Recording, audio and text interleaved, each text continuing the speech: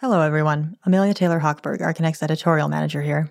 The interview you're about to hear was recorded as part of Archinect's first ever live podcasting event series, Next Up, held during the opening weekend of the inaugural Chicago Architecture Biennial.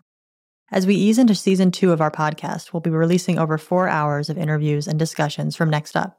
Stay tuned to hear more about an exciting change to our shows this season and enjoy this interview from Next Up. Pedro y Juana, thank you so much for coming. I realize that your names are not Pedro and Juana. Yeah. I'd like to introduce Paula Ruiz Galindo and Mecky Ruiz. Is that correct in the pronunciation? Mecky. Mecky? Mecky, Okay. yeah. You guys have probably answered this question many times before, but is there an origin story to your name? Sorry? Is there an origin story to your name, how it came about? Go.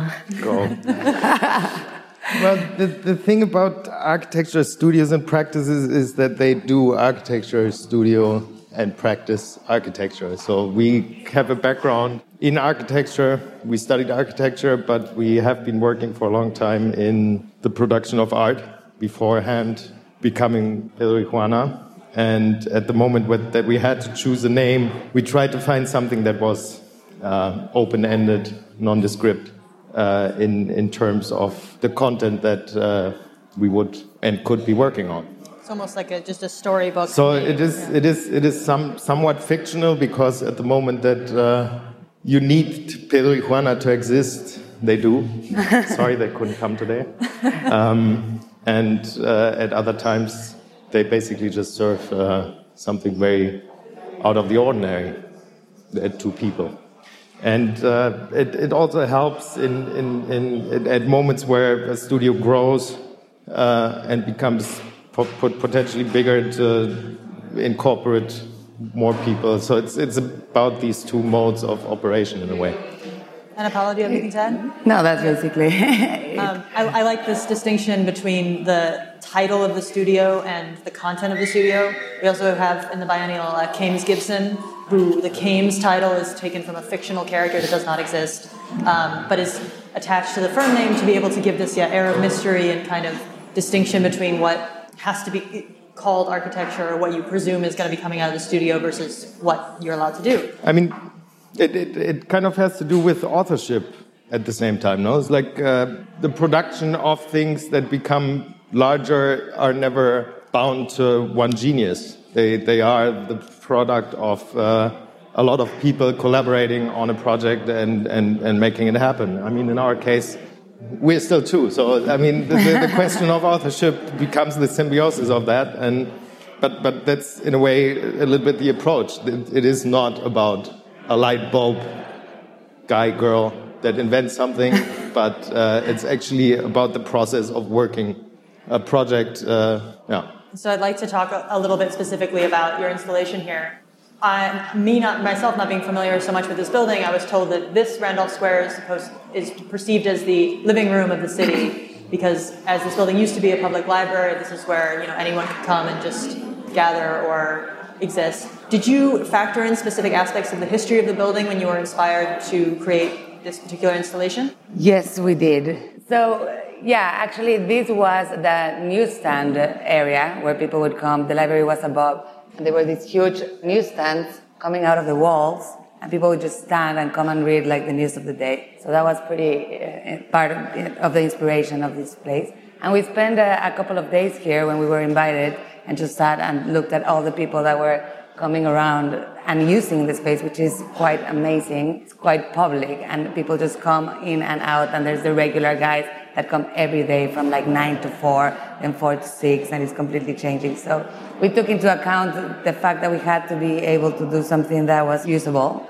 and that people will be able to sit and rock away in the chairs. So we were just thinking about the typologies of use that we could have with this space, I guess.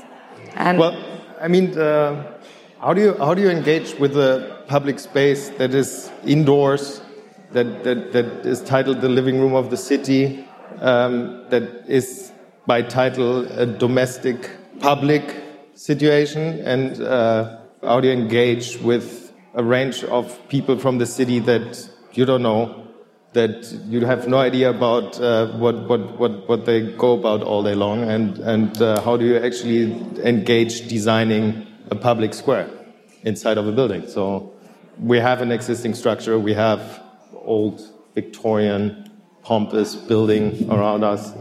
Most of it upstairs is with more access than anything, but it's a public building. It's fantastic. It's like the public got something precious built by the city. And the story behind it is that at the moment that this building was built, they levied a 1% tax on the population. So it is theirs on a direct account in a way.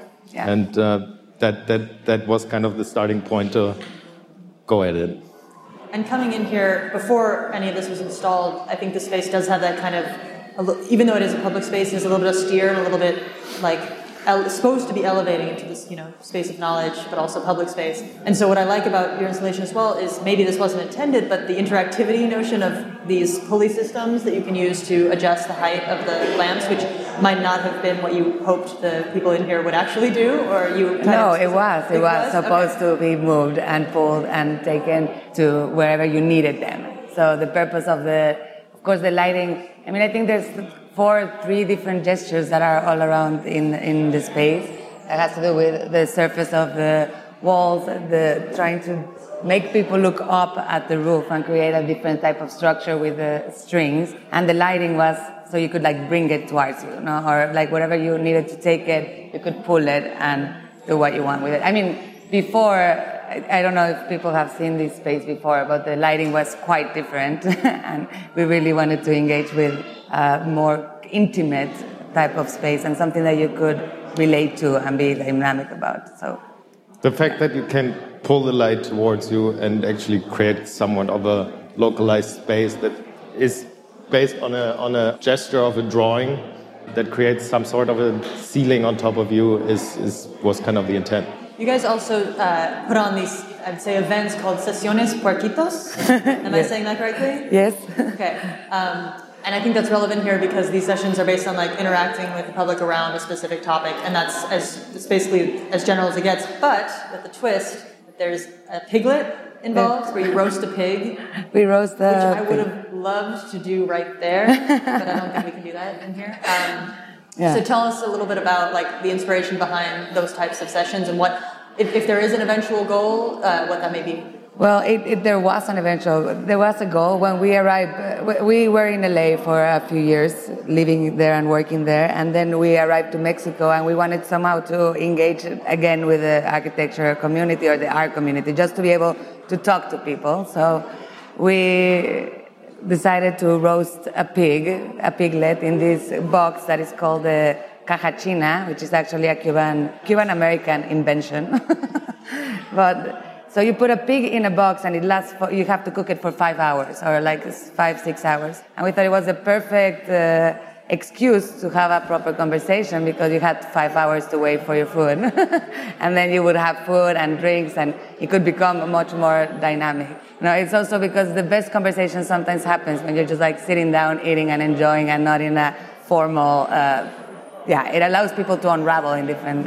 We were looking for different type of panel. This sort of conversation is something that happens in front of a public. We have a conversation, but at the end of the day, there is a public that is listening and not directly engaging into this conversation. And our interest was more actually to surpass that and have a conversation quite like a party. You get people a little bit drunk and they actually speak the truth, which doesn't usually happen. And it didn't happen. Well, it might, but it has a certain time frame that it lasts, and that was kind of the intent. And we experienced in Mexico quite a heavily structured way of architectural discussions. There are few spaces that engage in a contemporary discourse around architecture. There's very little stuff being written on architecture. There's few editorials that engage it. So Sesiones Puerquitos was really an intent to try to break that open and have a series of conversations that we thought in the beginning we might document and develop further, but we got pulled into an institutionalized context pretty quickly and decided that was the reason why we had to kill the project. So we will continue roasting pigs, but at home and around. We will see. Well, that does connect to the biennial as a way of, it is absolutely institutionalizing a lot of the things that people are having a little bit of, there is some tension there, I think, for a lot of the participants, is kind of wanting to have that institutional support and access and to be able to literally reach out to anyone in that way, while also not compromising whatever might have been the initial intent towards the project. Towards a final question for our conversation, I wanted to ask how you kind of situate yourselves in the overall context of the biennial with the other participants. Do you see yourselves as occupying a specific part of the community or a particular part of the biennial? Well, for... What? I can clarify. I think that for us, I don't know. I think it worked very differently for everybody in the Biennale and how they approach the projects. But for us, it was very straightforward. Like we had this space that we had to deal with, and the functionality of it was very important. So in a way, I don't know if we're putting out such a straight like an agenda about our work necessarily. It's more of about the design of the space. Maybe you have another opinion. I think you have to clarify your question. Well, so the title of the biennial, the State of the Art of Architecture, is not a theme. There is no like explicit theme, but you still do have this incredibly vibrant and very young overall group of architects contributing. And a lot of them have different themes that they're working with specifically, but you still see certain ideas, like housing in particular, kind of crop up. And so I was just wondering if you kind of, in the context of all the other participants, see yourselves occupying another role or another theme that you feel is still represented but might not be the main one. We haven't been asked to take a stand on housing. No. We have been asked to actually engage in a public space, in a public building in Chicago, in the context of biennial titled The State of the Art of Architecture. So to a certain extent, Pedro y Juana, who are somewhere there, tried to engage with that theme. And this is the result of it. So, I mean, I think in a way that was a decision by the curators. It might have been the genius of the curators to put certain people in certain spaces and request certain things from them. So, or allow them to propose whatever they wanted. That's what I really appreciate of that, because it was very open-ended in a way, but it did allow you to put forward whatever you wanted to engage with in the broad state of the art of architecture. So, yeah. I guess our answer to that was the movement, the dynamism. I mean, it passed a lot of process. It was a constant questioning in between. So how are we going to put this idea of architecture into a functional space? How can we make it more dynamic so that people can actually use it and think of architecture when they come into here? No? So there's a series of architectural gestures that kind of proliferate through the space, that layer it and keep on doing stuff. But at the moment that we leave, and the panel leaves, and the guy that makes a suit every morning out of plastic bags and tape are going to be back, that's going to be the moment where the space actually gets activated in a different way. And I think that's going to be interesting. We have 3 months. To see how they will respond to that. And I think that's the moment also where we can actually see whether this project that is superimposed on a public square works or fails. Thank you both so much. It was really a pleasure. Thanks a lot. Thank you. Thank you.